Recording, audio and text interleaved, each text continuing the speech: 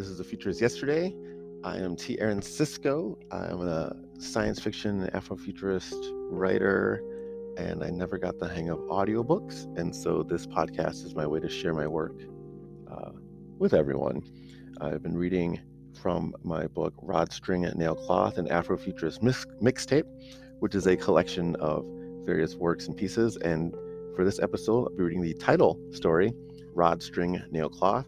It's an epistolary story, which is a story told through letters. So if you think of things like Frankenstein or Go Ask Alice and things like that, it's basically the structure of the story is one that's told as if you're reading letters. And so this is Rod String Nail Cloth from Delvin Ruby, sent Wednesday, July 25th, 2091. To Autumn Singer, subject, I hope this finds you. Dear Autumn, I'm writing this now because, quite honestly, I'm not sure when or if I'll be able to get communications in any way, let alone write a message. I've been traveling so far for so long, the distinction between duration and dimension is practically non-existent.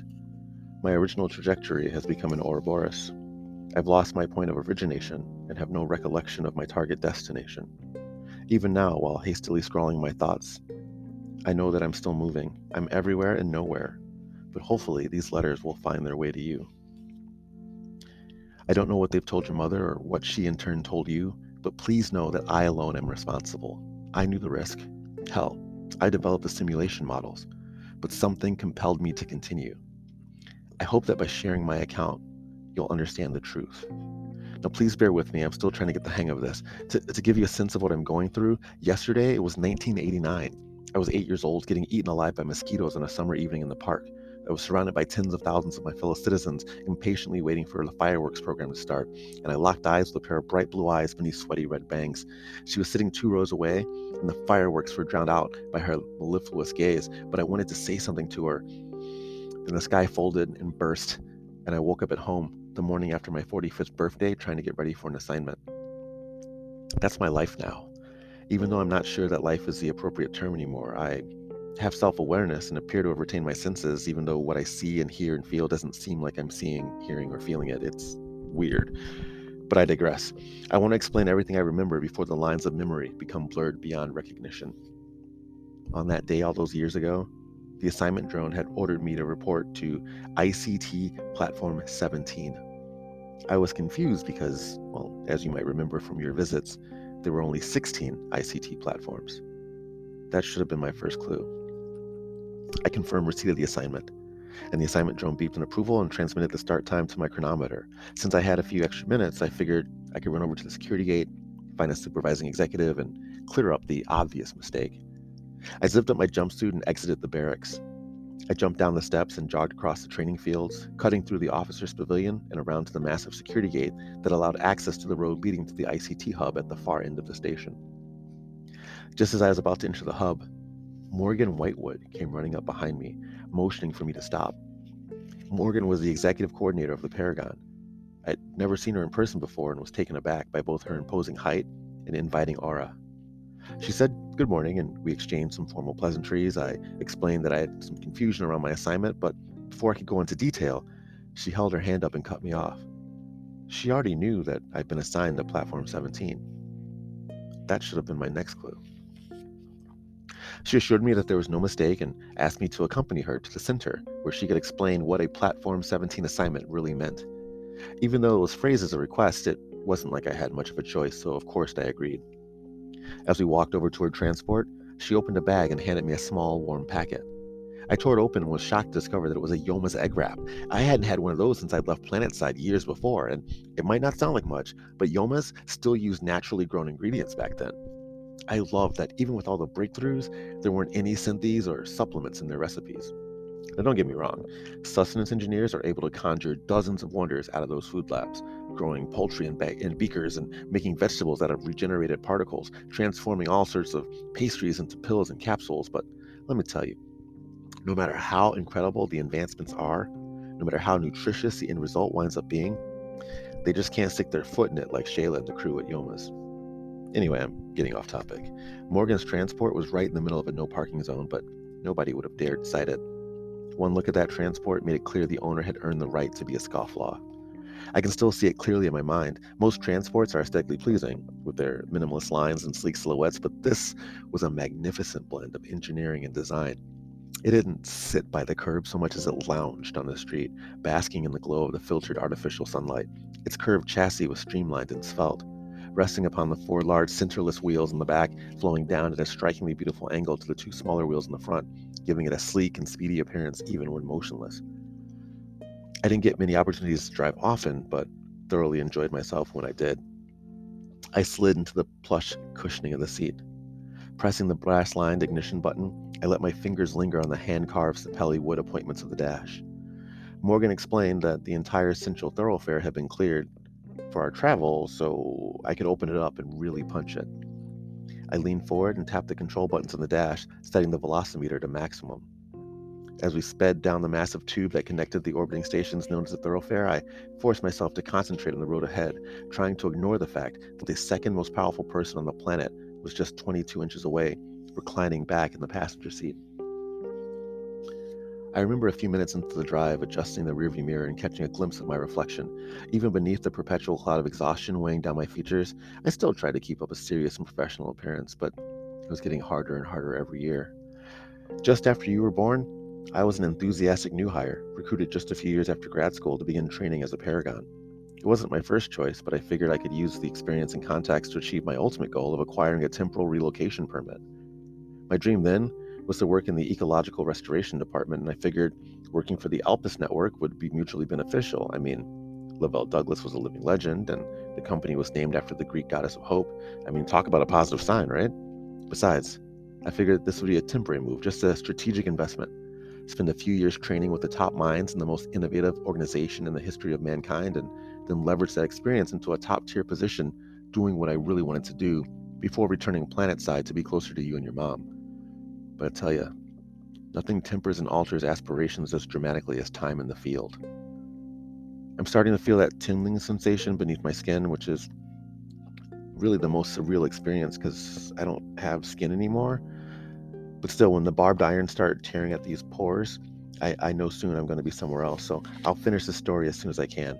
Love, Del. From Delvin Ruby. Sent Friday, July 27, 2091. To Autumn Singer. Subject, more details. Hi, Autumn. Last night it was 1903. I was in a cold office in a small country town listening to a sweaty woman in chains beg for her life. A few hours before daybreak, she claimed she'd heard shattering glass and anguished screams. She grabbed her father's rifle and ran next door to investigate. She found her neighbor's husband swinging from a tree in the front yard, and her neighbor kneeling in front of the burning house with 3 of her 4 children. I was about to speak when the air turned to syrup and the sweaty woman's face shattered like antique glass. I felt the tingles, then imploded and shrank until I was nothing more than a mucilaginous blob melting in the dark. But I'm here now, and I want to make sure I get through the story before the tingles return and I move again. So like I said earlier, I was driving with Morgan, listening to the calming whir of the wheel spinning against the hexagonal sails of the thoroughfare. The soothing vibrations of the transport had caused Morgan to doze off, so when we reached the perimeter gates that surrounded the center, I had to lean over to gently nudge her awake. In case you've never been, the center is a majestic wonder of architectural ingenuity. To say that Lavelle Douglas had an eye for design would be a gross understatement. Before it was repurposed, it was the headquarters of Homeomagnetics, the multinational company founded by Lavelle Douglas, way back before the majority of the folks in the Alpes network had even been born. The gates were more for aesthetic than security and were a testament to Lavelle's predilection for the number 10. The gate was comprised of 10-foot-high columns that were each 10 inches in diameter and were set 10 inches apart, curving outward at a 10-degree arc. Each column was wrapped in exquisitely carved marble, and on the sides of each were 10 rows of 10 nozzles that expelled and received the shimmering pale green fluid between them. A 3.9-inch cube was embedded in the top of each column, generating a constant magnetoelectric charge to the fluid, rendering the gates both a wonder to behold and entirely impossible to breach. The most welcoming place on the planet was also completely impenetrable. The center was aptly named. As cliche as it sounded, this was the heart and soul of humanity. In the final days of what would later become known as the last January, it was a terrestrial ark, providing the only refuge for a species 3 steps past the brink. Back then, well, and maybe still now, but for sure back then, outside the confines of the network, miles below on the surface, the air was toxic, the water was lethal, the sand and soil were unsuitable for both hardy organic crops as well as the genetically modified lab-augmented seeds that were supposed to be able to take root anywhere. There was still flora and fauna of sorts outside the center, but none of it was for splendor, and only those with the most hardened mutations have been able to adapt to the unrelentingly hostile extra-atmospheric environment. See, as I was growing up, ongoing conflict overseas had expanded into full-out welfare. There was famine abroad, hate crimes at home, a rash of pandemics leaving millions infected, and the unwillingness of the world's governments to enact effective measures to combat climate change led to accelerated evolution in a variety of mosquito species, which in turn yielded mutations in the dengue, Marburg Zika, and tularemia viruses, as well as in the nematodes that cause filariasis and the plasmodium parasites that cause malaria. It was, no matter how you tried to spin it, the man-made apocalypse was absolute, irreversible, and worst of all, it was still in progress. The network served as literal shelter from the ecological and viral storms. Now, while it'd be extremely challenging for you to try to find someone to deny the benefit of the center now, Lavelle Douglas's tireless efforts to establish a refuge for humanity was an uphill battle from the moment he presented the center as a viable solution. But he got it done, and everyone you know or will ever meet has him to thank. But back to my story. We pulled up to the main gateway and Morgan handed me her ID fob. I held the fob against the oval sensor, and an opening emerged in the liquid wall, conforming perfectly to the shape of the transport. The second the back of the transport cleared the gate, the opening closed behind us. Morgan pointed to a small area a few feet to the right where a dozen personnel stood waiting and told me to pull over. That staff? That was the Archai, the personal security and groundskeepers of the center. They were just as impressive as the structure they'd been sworn to protect. They were all in peak physical condition, enhanced by various biotechnical augmentations, and from what I've seen, the Archai you might be familiar with now haven't changed much. They were still dressed in matching agava, a garment that was commonly worn by Yoruba men. It had a sort of billowy outer garment and an undershirt called an awatele and loose-fitting trousers known as sokoto. If not for their ID lanyards and incapacitation pistols, the Archai could have passed for a crew of unnecessarily muscular yoga practitioners. Now, 6 of these Archai surrounded the vehicle as Morgan and I exited the transport. Withdrawing security monitoring instruments, they proceeded to scan every inch of the car. Then they scanned us. The beams of bright blue light emanating from their contact lenses, it was so bright it made me squint. Now, once we were cleared, a statuesque woman with high cheekbones, thick silver hair, and a caramel complexion stepped forward with a polite smile. She introduced herself as Zoraya Melton, the Arshan of the Archai. She told us that Mr. Douglas had requested that we be escorted through the center. Morgan asked if a full detail was really necessary, and Zoraya explained that it was a mandatory courtesy. Then the Archai encircled us, and we headed off into the main building. I'd never been that deep into the center before and had a hard time staying calm. I mean, every ounce of me wanted to squeal, but I managed to restrict my excitement. After crossing through an enormous and gorgeously decorated atrium, we reached a pair of opaque doors that opened as we approached. Stepping through, we were immediately shrouded in darkness. If not from the blue lights emanating from the contact lenses of the Archai, it would have been impossible to find our way through. The Archai led us through the darkness to another set of opaque doors that led to an empty room. The walls, floor, and ceiling were made of a material that looked like polished bronze, and the joints where they met were seamless, creating a disorienting effect. The only item in the room was a 6-foot black and gold tube that stood in the center like a monolith. Zoraya motioned for Morgan and I to wait here, and the Archai detail parted, allowing Zoraya to pass before following her out through the doors. I was excited and intrigued. Whatever I was about to do was definitely going to be unique and possibly groundbreaking, and my enthusiasm was tempered with a healthy dose of apprehension, but all those fears melted away when Lavelle Douglas himself appeared in the doorway, flanked by another group of Archai. I know you've seen hundreds, if not thousands, of broadcasts and images of Lavelle Douglas, but let me tell you, nothing compared to the real thing. He looked just as dapper and impressive in person. I don't know how I kept my composure. Damn it. I have to cut this transmission short. I feel the tingles flaring up again. They're pretty intense now. But hopefully, that just means I'll be moving on quickly and we'll be able to return even faster. I hadn't intended for this to be like a series of letters, but it's hard to plan in a transitive, non-corporeal state. I'll write again as soon as possible. Regards, Delvin. From Delvin Ruby. Sent Thursday, February 4th, 2106. To Autumn Singer. Subject, more details. My dearest Autumn, my apologies for such a huge gap between messages. I thought I'd be able to make it back years ago, but this morning was amazing. I was just getting back to being me, all set up and ready to write you.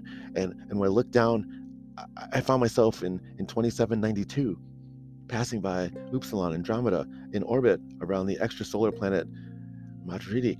I was hopelessly lost, as I'd never been out that far before, both in terms of distance and years.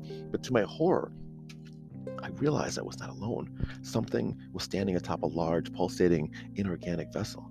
The figure was 7 feet tall, semi-corporeal, and humanoid. It wore no clothing, but possessed no possible discernible features to indicate nudity. The bright lights of the vessel softly reflected on the entity's lucent curvature. The being's skin was intoxicatingly lustrous, as though a sheet of blue chrome was wrapped around it. The head was almond-shaped and lightly porous, like a reptilian egg. 3 blood-red streaks ran from the top of its head down the left side of the creature's body. It was aware of my presence, but seemed to sense that I was neither food nor foe, so it didn't give me any more than a passing glance. And then I found myself heading towards Samj, and just as I reached the outer limits of the atmosphere, I blinked. And that started the hell out of me, because until that point, I had completely forgotten how to do that. But in the 10th of a second that it took my eyes to close, the tingles returned, and by the time my blink was completed, it was 1995, on a rainy day in the last smile of summer, and I was facing someone who stood on tiptoe with her eyes closed, lifting her delicate chin up and to the left, drawing closer to the uneven patches of barely visible fuzz on my chin, which I was trying to pass off as a goatee. Her satiny black hair spilled casually down her neck, gracefully swaying across the contours of the valley between her shoulders. The chipped and chewed polish of her fingers crept out from cavernous sleeves, one hand deftly holding the first of many filterless cigarettes that she enjoyed with an adorable smirk. Her other palm rested firmly against my cheek, guiding my chin. With perspicacious concentration, I avoided allowing my mind to dwell on the thoughts of that friction, that hip beneath the palm, the gentle hypnotic swaying, the millimeters of denim over cotton, over the flash of flesh beneath the bottom of her shirt, the inches of skin peeking above the lip of her jeans. Concentrating hard, I was able to summon the tingles voluntarily. Now, it took some practice, but in the span of an hour, well, an hour for me at least, but based on the calendar in front of me now, I can see it's been nearly 14 years for you, but I was able to summon the tingles and move myself. I still can't control the destination points or time frame scenarios that I land in, but at least now I can move at will. I'm not sure if I'll ever have full control of the tingles, so I'm just going to cut to the important parts, okay? In case you've forgotten, which, considering it's been a decade and a half, it's totally understandable, or deleted and lost my previous messages, let me recap, okay? I've been given an assignment for a platform that didn't exist, and Morgan Whiteman, she showed up and took me to the center, and we were escorted by the Archon of the Archai to a strange empty room deep within the heart of the center, and there was nothing there except, Morgan, myself, and this large gold and black tube, and then Lavelle Douglas showed up. Okay, so Lavelle gave Morgan and I a quick refresher on the bounds of theoretical proposition of the causal loop. In other words, in a retrocausality event caused during temporal displacement, a sequence of events causes, another event, which in turn triggers the initial preceding event. Sort of like killing an ancestor before you're born. Anyway, solving the issue was how he had perfected temporal displacement, and it was the reason for the formation of the paragon. So, I suppose before I go on, I should explain how the Paragon do our work. We used, because I'm not certain as to whether you still have a Paragon anymore, but when I was a Paragon, we used interstellar interdimensional consciousness transfer, or ICT. So with ICT, your cerebrum is digitized, and a model of your, percephalon or forebrain, it's loaded into an extraversion launch machine, which is sent from the geosynchronous station to a reflector satellite. And then depending on the destination, it's either transmitted into deep space for exploration, or it's converted to a tachyonic state and transmitted to a receptor somewhere along the space-time continuum. But okay, no matter the assignment, we adhered to the 3 main points of Paramount Injunction, which were uphold the integrity of the continuum, neutralize any and all threats to the integrity of the continuum, and maintain extreme discretion when interacting with any and all elements of the continuum, whether they're biological or inanimate. Now, all that's pretty standard and could likely be found within a few minutes on a search engine, but okay. What I'm about to tell you, I'm sure nobody else knows. Now, don't worry, I'll put in a 9-factor bio-authentication lock on this transmission, so you won't have to worry about anyone snooping around your inbox.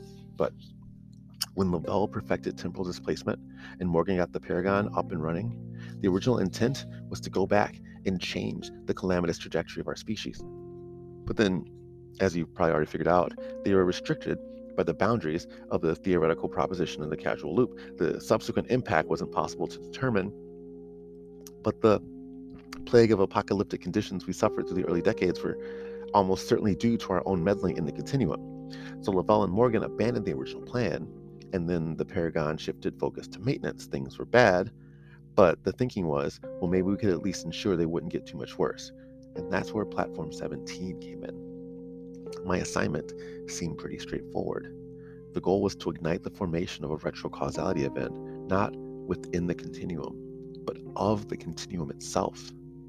In order for humanity to survive, we needed to compromise the continuum. We needed to compromise the continuum on an unprecedented scale. Instead of maintaining harmonious alignment and neutralizing potential threats, my objective was to become the biggest threat in the history of existence. Now, I was to complete my mission using the golden black capsule in the center of the room. This was Platform 17. It was a prototype ICT machine. See, instead of digitizing a cerebrum to send back, Platform 17 doesn't digitize anything. It converts matter, or in this case, an entire living person. It converts it into a conscious energy. In other words, a digital copy of my forebrain wouldn't be going temporarily displaced through the continuum, but rather I would be actually traveling back in time, all the way to the beginning of time itself. But here's the thing. Nobody knows what's there. Since the inception of the Paragon, we've traveled all over the continuum, but again, in order to maintain the integrity of the continuum, we've never gone back further than half century. I was sent back 14 billion years. I don't know if my mission was completed or if I still exist, but the line between consciousness, reality, and perception dissipated the moment I stepped into Platform 17 and engaged that navigation system.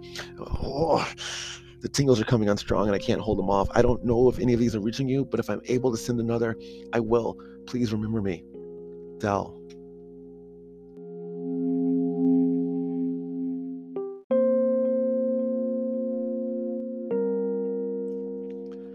From Delvin Ruby, sent Monday, September 6, 2117, to Autumn Singer. Subject, please. It's 370 BC. I'm here because I still haven't learned how to politely decline invitations from old men with authoritative titles. I sip cheap wine and stare at a collection of young sculptures, paintings. The work displayed indicates artists with passion, but the patrons have more pretension than respect for the talent. A hand taps my shoulder, and I see that it's 1996, a face I recognize. I'd seen her around school on many occasions. She was a chain-smoking, profanity-spewing goddess among us mortals. Her pleated black miniskirt seemed to always be there, and she was slightly knock-kneed, although the fishnets tucked over tights, tucked into socks, shoved into thick-soled fashionable boots, completely distracted from any superfluous notions of physical imperfection. Coupled with the same light brown secondhand military coat, she was perfection personified, the archetypical example of uniform nonconformity that was all the rage back in those days. She opens her mouth and it's 14.1 billion BC. I'm drifting at the crest of a wave of blackness so devoid of light it's blinding. I'm not alone, but I can't see or hear or access any sensory information. I'm only aware of my being because I can still think, but my thoughts aren't my own. I'm not afraid. I don't feel any emotion at all, actually. Whatever's with me is beyond the reaches of comprehensions. I'm drawn to it because I am from it. It comforts me and it pushes me here to 2117, and the tingles are pervasive and never ending. I know that this is the last transmission I'll ever be able to compose. The best I can do is give you the equation to give you a sense of where to start. That T1 equals T minus Vx over C squared to the square of 1 minus V2 over C squared to the X1, X minus VT1 minus V2 over C squared, because Y1 equals Y, but Z1 equals Z. Please find me. Please find me. Please find me. Please. Del. From Mailer Damon, Singer Autumn, sent Wednesday, January 25th, 2091, to Ruby, Delvin. Subject, hope this finds you. Delivery has failed. Your message was not delivered due to the following reasons. Transmission admin for the recipient organization has created a transmit rule restriction as the content and subject matter conveyed in the body or attachment material of your message is in violation of the Interplanetary, Interstellar, Transtemporal, Intercontinuum Communications Regulatory Edict 6655322. If you feel this message to be in error, please contact the Office of the Paragon Messaging Administration for removal of the rule restriction. So that was the title story, Rod String Nail Cloth, from my book, Rod String Nail Cloth and the Afrofutures Mixtape. I've always liked epistolary tales. I always wanted to try my hand at one. And again, that was the first story that I wrote that was going to become part of the Afrofutures Mixtape. It's a lot of fun to write this idea of like, what if travel wasn't physical travel? Like, I love sci-fi and the idea of like, like I'm a huge Trekkie, so getting into a Starfleet ship and warping across the galaxy. I'm also a huge Whovian, so the idea of jumping in the TARDIS and going anywhere across space and time. And I like the idea of combining those two, but removing the vehicle aspect. And what would that be like, where you're not traveling per se, but your consciousness is? And then what if you as a being become that consciousness, and that's what's traveling, but then there's no control over it. You're lost in time, but also lost just period, like in the ultimate sense. So I wanted to play with that. And I love the idea of doing the epistolary tale through kind of like, not really email, but yeah, like an email or electronic communications style, where someone doesn't know what's happening to them, but they're just trying to draft and catch what they can piece together. So there's just some record out there, because I think that as you get older, I don't know, I think that legacy plays into a lot of people's minds. We think a lot about what we do while we're here, sure, but I think there's a lot of focus on what we're going to leave behind, what our legacy will be, the mark we'll have, which is nice, because usually I think, and this might be anecdotal, but a lot of folks, especially in science fiction, they talk about time travel being dangerous because of the impact that it might have if we're from the future.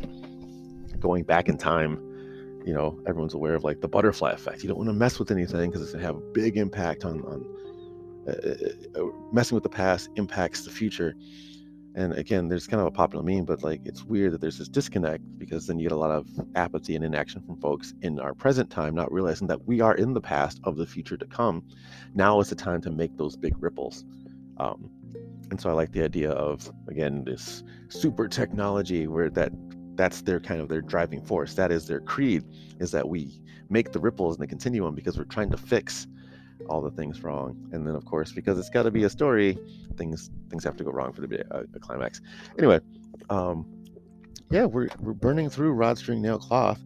There's the next episode is actually the last story in Rod String Nail Cloth, which is They Burn So Easily.